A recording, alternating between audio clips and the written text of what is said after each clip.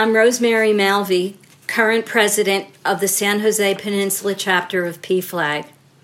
Starting with this podcast, we bring you a new feature, occasional podcast interviews with LGBTQ plus elders. We want to bring you some of the history of the LGBTQ movement in the U.S. through the stories of those who lived through and participated in that history. We hope you enjoy these podcasts. I met Rodger L 9 years ago. I was a hospice volunteer, and Rodger was caring for Dawn, his dying partner. At that point, Dawn and Rodger had been together for 43 years.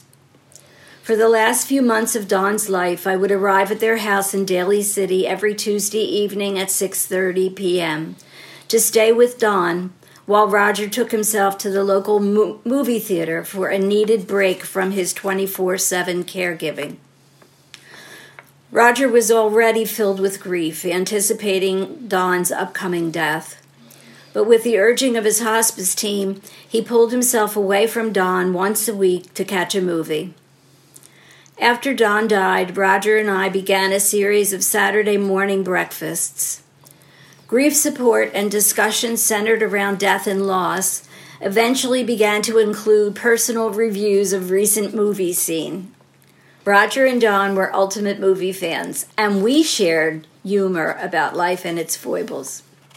Getting to know each other, we told each other our stories, and surprisingly, we found we have lots in common. I found Rodger's story to be particularly interesting. I hope you enjoy meeting Rodger. Hello, Rodger. Hello, Rosemary. Let's begin. First, why don't you tell me about your youth and your upbringing in Louisiana? Okay, I can sum that up really in one word: difficult. I was born and raised in a very small, conservative, little Louisiana town close to the Texas border, and the name of the town was DeQuincy, Louisiana. I was raised by a very strict Catholic mother, and I just early on realized that my mother wanted me to be a priest, and that's how she really formed my upbringing. My mother would not allow me to wear blue jeans. That really left a very difficult mark on me. My mother would not allow me to go to parties where dance because she said, boys are going to be priests, don't do things like that. But long story short, it was very dark, and the best part of my growing up was my dad worked on the railroad, and we got to do many, many free trips on the train between Houston and New Orleans, and those are my happiest memories of DeQuincy. And I remember very young that I'd say maybe about 5 or 6 years old. One day I was looking out the window, and our next door neighbors had 3 teenage sons, and those boys were out in the yard, in their bathing suits. It was very hot there, washing their car. And I remember maybe 5 or 6 years old that I really liked what I was seeing. It wasn't sexual or anything like that. I just thought that really was a very pleasant sight. And it was then that I realized I was different. And I often heard my parents talking with my teenage sister about who was queer in school and how they would laugh about it. And it terrified me so much that that's how I spent my youth, with a secret and trying to do everything I could to hide it from everyone, because I knew if my parents or my family knew, I would be an embarrassment. They would be ashamed of me, and I probably would want to kill myself. So I really thought that as soon as I could get out of this town, the better. And as I was growing up, as I started to get close to 9th grade, my mother set out for me to go to seminary in Lafayette, Louisiana, which is a very religious, very Catholic town. And the Immaculata Seminary was run by a group of priests called the Marist Priests. And we're 9th grade. We're taken away from our families, and all these boys living in dormitories. So it was a horrible, horrible year for me. I barely got through it, but I made through it. Then I got to go home and spend a few weeks, and I didn't want to go back, but my mother made me. So when I went back, we were all getting older, and I started to notice that the priests were paying more attention to boys that were better looking, because believe me, I knew what a better looking boy was, more than some of the others. And so that, of course, they wouldn't have anything to do with me because I was tall, skinny, and very gawky. In fact, my nickname was Ichabod Crane when I was growing up.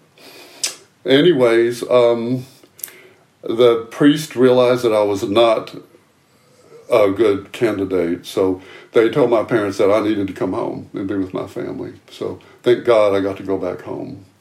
But while I was at the seminary, I met a group of Carmelite nuns who were right next door to the seminary, the Carmelite nuns in Lafayette, Louisiana. And I got friends with them, and I became very attracted to their life. I thought, I'd really like to be a nun, to live this kind of life, because I didn't know anything else, and I felt like it would be a good escape. So I went to college, and I went to college in Lafayette, so I could be close to the Carmelite nuns, and I became very close to them, and they were like fishers of men, and they caught me, and I just decided that I wanted to be a Carmelite, but I didn't want to be a priest. And I found out that the Carmelite they called brothers, and the brothers were, same as them, they took the vows and so on, but the brothers did the cooking, ran the monastery, did the bookkeeping, and that's what I really felt like I wanted to do. So I entered the Carmelite order, and it was a good fit, as I was, planning to be a brother. And I took to the life, and I really enjoyed it. I was a good Carmelite. And then when it came time for my profession, I was told by the priest that they had a shortage of priests. I was much too smart to be a brother, that they needed me to be a priest. And I just said I really didn't want to be a priest. But they said, well, you have to. So I acquiesced, and thank goodness I did, because they started this program where all the students, the priestly students from this order, from all over the U.S., were sent to San Jose, California, to study at University of Santa Clara. Our major had to be philosophy, and then we could pick a minor. So my minor was English, and English literature. I took well to the monastery in San Jose, and one of our first outings is we were taken on a bus to San Francisco, a city that I really didn't even know existed. And early on, I was smitten by this city. I loved it so much. And then I started to hear things about San Francisco, how very openly gay it was, and how gay is very accepted there. And as maybe once or twice a year, we got to go on these field trips to San Francisco, I really studied the area and decided that my future is going to be here in San Francisco. I want to live here. I'm not going to leave and go back to Little Rock, Arkansas. So I became friends with Brother Paul, who we kind of got close, and I confessed to him, and as a secretive, that I was gay. And he said he was too. And we decided to keep our secret. But he did not keep the secret. He ratted me out. And they immediately pulled me out of my room and put me in a guest room and told me I had to leave. And I only had like 2 months left of school in order to get my bachelor's degree at the University of Santa Clara. So it all worked out. One of the brothers' mother, who had lost her husband, took me in and let me stay with her for two months and finish my education. And I got my bachelor's degree. I'll never forget, I went to the college graduation all by myself, and everybody had their families taking pictures and everything. And I just sat there alone, got my diploma, and started my path to move to San Francisco.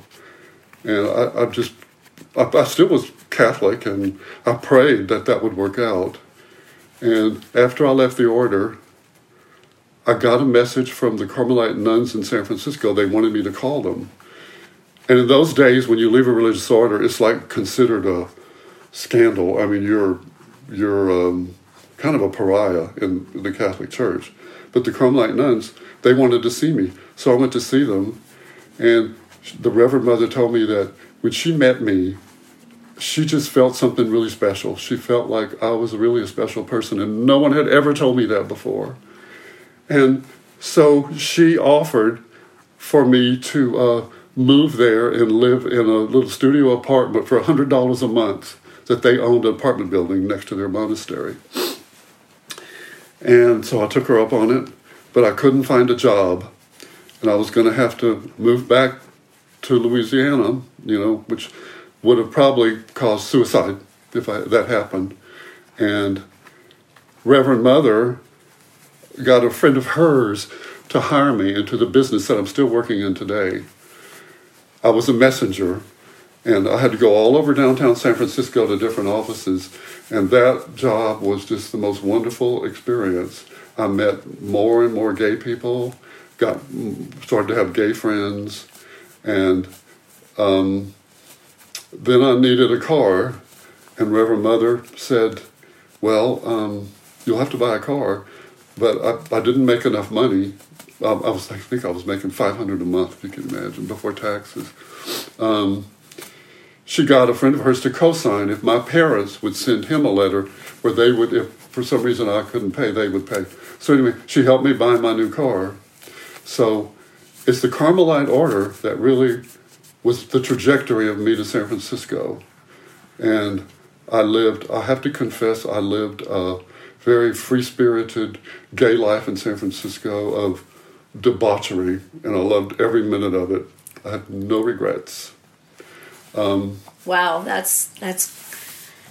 I've heard your story before, but I just heard a lot more detail this time, so that's really amazing, actually. So now you're in San Francisco, and you're living your life. Tell me how you met Don, and how did you become committed to each other? And then, if you don't mind, tell us how it was to be surrounded by people that had AIDS at that time, and how you and Don found yourselves to be like on an island. That's a phrase you've used with me in the past. That's a very interesting question, Rosemary. Like I said, I have to say for almost 3 years, one of the interesting things is the year that I actually moved to San Francisco was 1969. And I remember in the gay community, 69 is a sexual term, and so I always thought that was really fun. And other guys would say, God, what a nice year to have come to San Francisco. Anyways, I fell in love with the bathhouses. That's where I went to meet people, and it was my way of just being gay and just meeting people and having a really great time. This went on for about 3 years. And one of the guys that I met at the bathhouse was named Larry, and we got to be real good friends. And he had a neighbor named Don who lived across the street. And one day, I drove up to meet Larry. We were going to go to the bath together. It was really hot, and I was wearing like a tank shirt and shorts. And Don saw me out the window.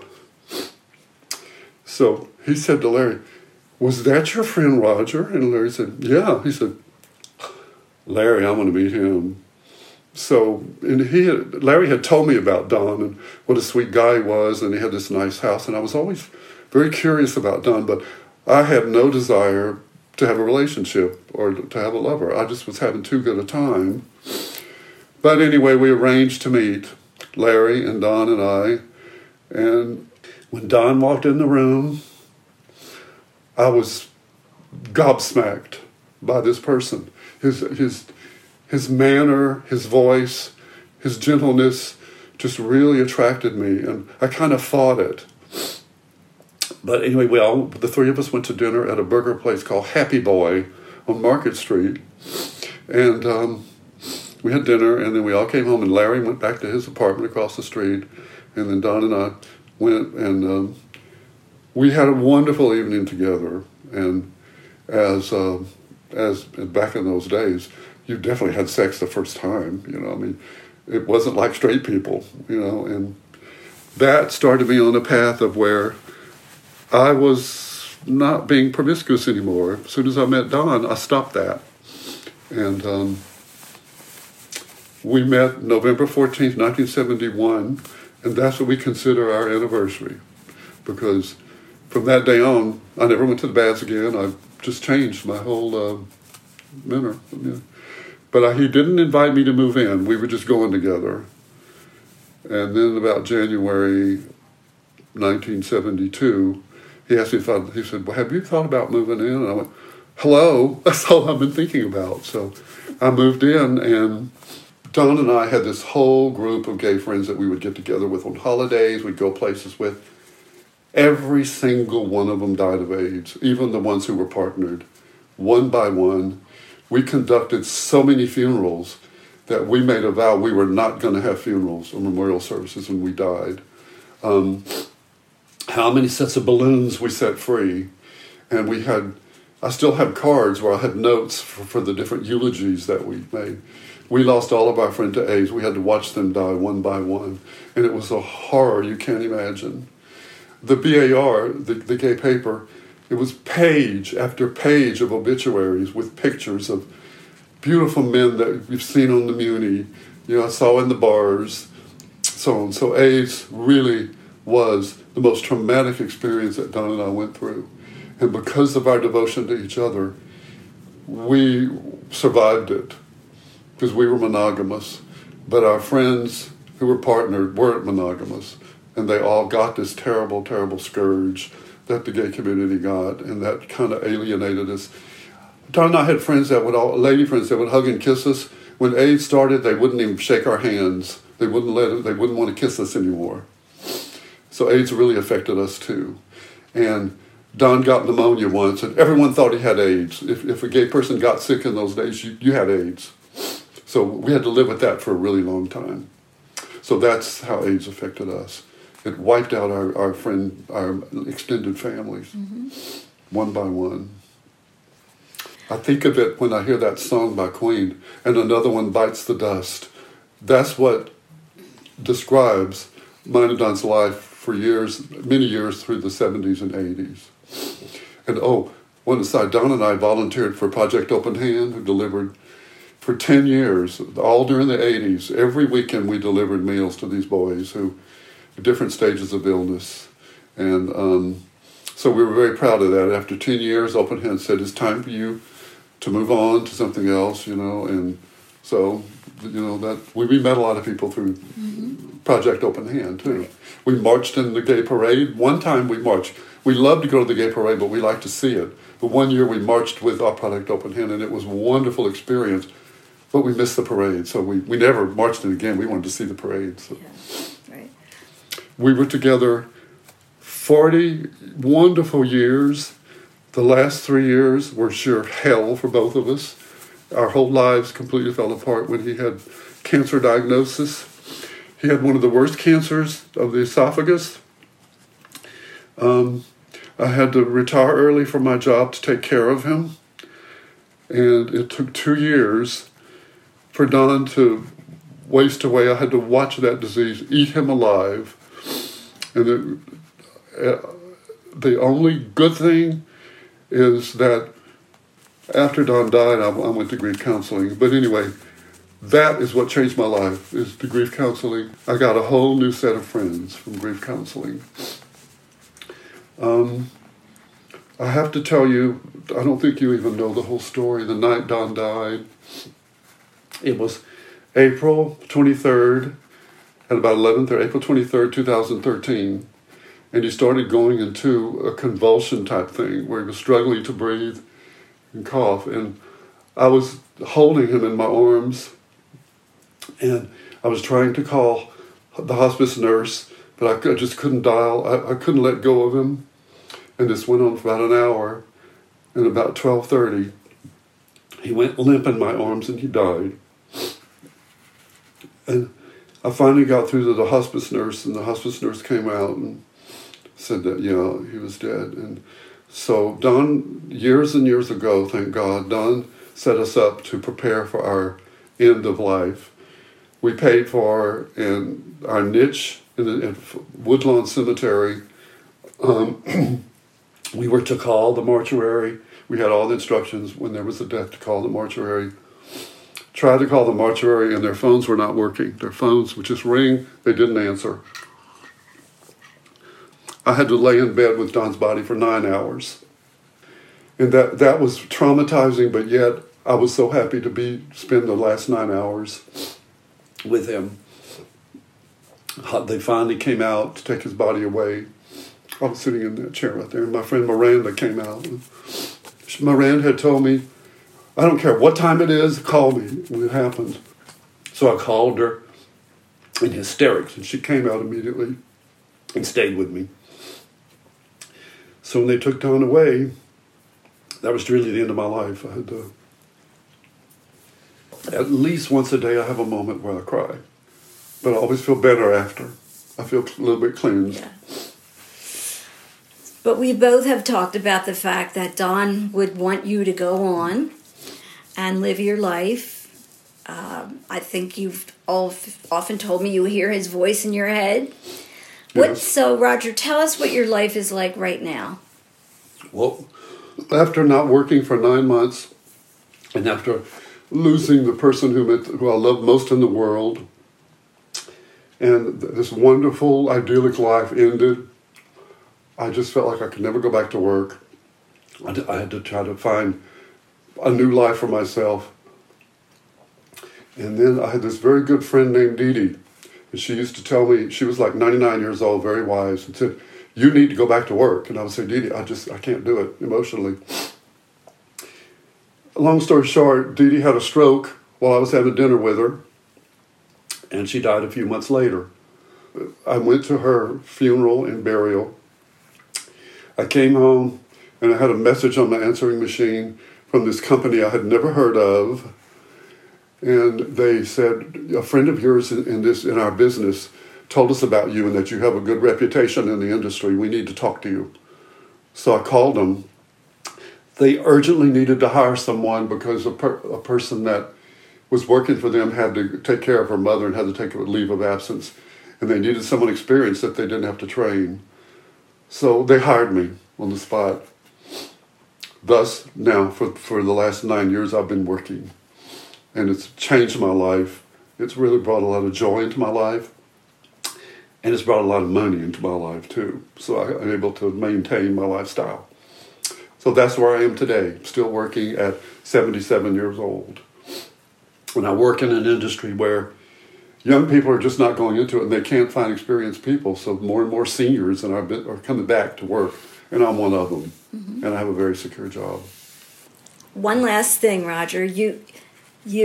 I know what your life is like right now. You're still an absolute, total, devoted movie buff. Yeah. And you met somebody in the last year. That's what I want to tell you. I'm talking about the hospice and the grief counseling. The weird thing is, after Don died, so many people that I thought were our good friends backed away. They gave their condolences, and that was it. I never heard from them again. So I had no friends. Grief counseling, I met all of them were women, except one man, and we got to be really good friends. And there's one in particular who became my sidekick. I call her my Amazon woman. Her name is Mary Ann. She orders everything on Amazon. Anything I need, she gets on Amazon and orders it for me. She took Don's opera ticket. She took Don's Broadway show ticket. And so now I have a companion to do things like that I used to do with Don that I thought I would never do again because I didn't want to do it alone. And then we have other friends, Mary and all these women I met at grief counseling, and they're my new family. They're my new friends. And what about Alan? Okay. My cousin, Melanie, who lives in San Francisco and married to a very well-known, successful doctor, told me after I lost Don, he said one of his coworkers was in the same situation. His partner was dying of cancer, and he had to retire, and he's taking care of him, and he was just in terrible shape. Well, in 2019, Melanie called me and said, remember Alan, the guy that Bill told you about, that he wants to meet you, and he wanted to know if I could give him your email. Can I? I said, oh, please do, Melanie, do. So did, and all of a sudden I started getting these letters, long email letters from Alan, and we started this wonderful pen pal communication. He has a pied-à-terre in Burlingame, so he comes about once a month, and we meet up. Alan is very careful about COVID, very careful, and so he still won't eat in a restaurant, but we meet in a park near my office when he comes, and we have a nice lunch together with his little dog, Gino. And Alan has an amazing story in his own right. His lover, when he got sick, he insisted that Alan get a dog, and he insisted they get married, so they got officially married. And then his lover died. And like me, he was so devastated he didn't know what to do, so he sold the house and moved to Morro Bay. Anyway, Alan and I still have an ongoing relationship, and I'm loving it. He writes me letters that, like, I'll turn my phone on before I get out of bed in the morning, and I have his email, and I'm laying in bed laughing my head off, and I haven't done that in years. So anyway, it's a great relationship, and it's developing. Good. And I hope it goes on for a long time. Yeah. Well, thank you, Rodger. I still think you have one of the most fascinating life stories that I know of. I love how you've come to this place right now where you're fairly happy with your life. Yes, I am. Grieving still, that will never go away. But opening to new things, having the courage to open yourself up to some new things, which I think Don would be really proud of you for doing that. I feel like I have been guided by Don. Yeah. I really felt when Don's spirit left his body, I felt that his spirit entered my body because I became more and more like him. I emulated him. I channeled him because he was so perfect in every way. And that's been really an asset for me to have patterned my life after Don. Yeah. And I often think, what would Don do? And usually things work out because I figure out what Don would do and I do it. Mm-hmm. There. Well, thank you for sharing all of that with us and our PFLAG listeners. And I hope we both go on to have a long and deep friendship. Thank you, Rosemary. Yeah. Thank you for listening. It's fun to share, and it makes me sad and it makes me happy. But it's just a really nice experience, and I love PFLAG. Good. Me too. Yeah.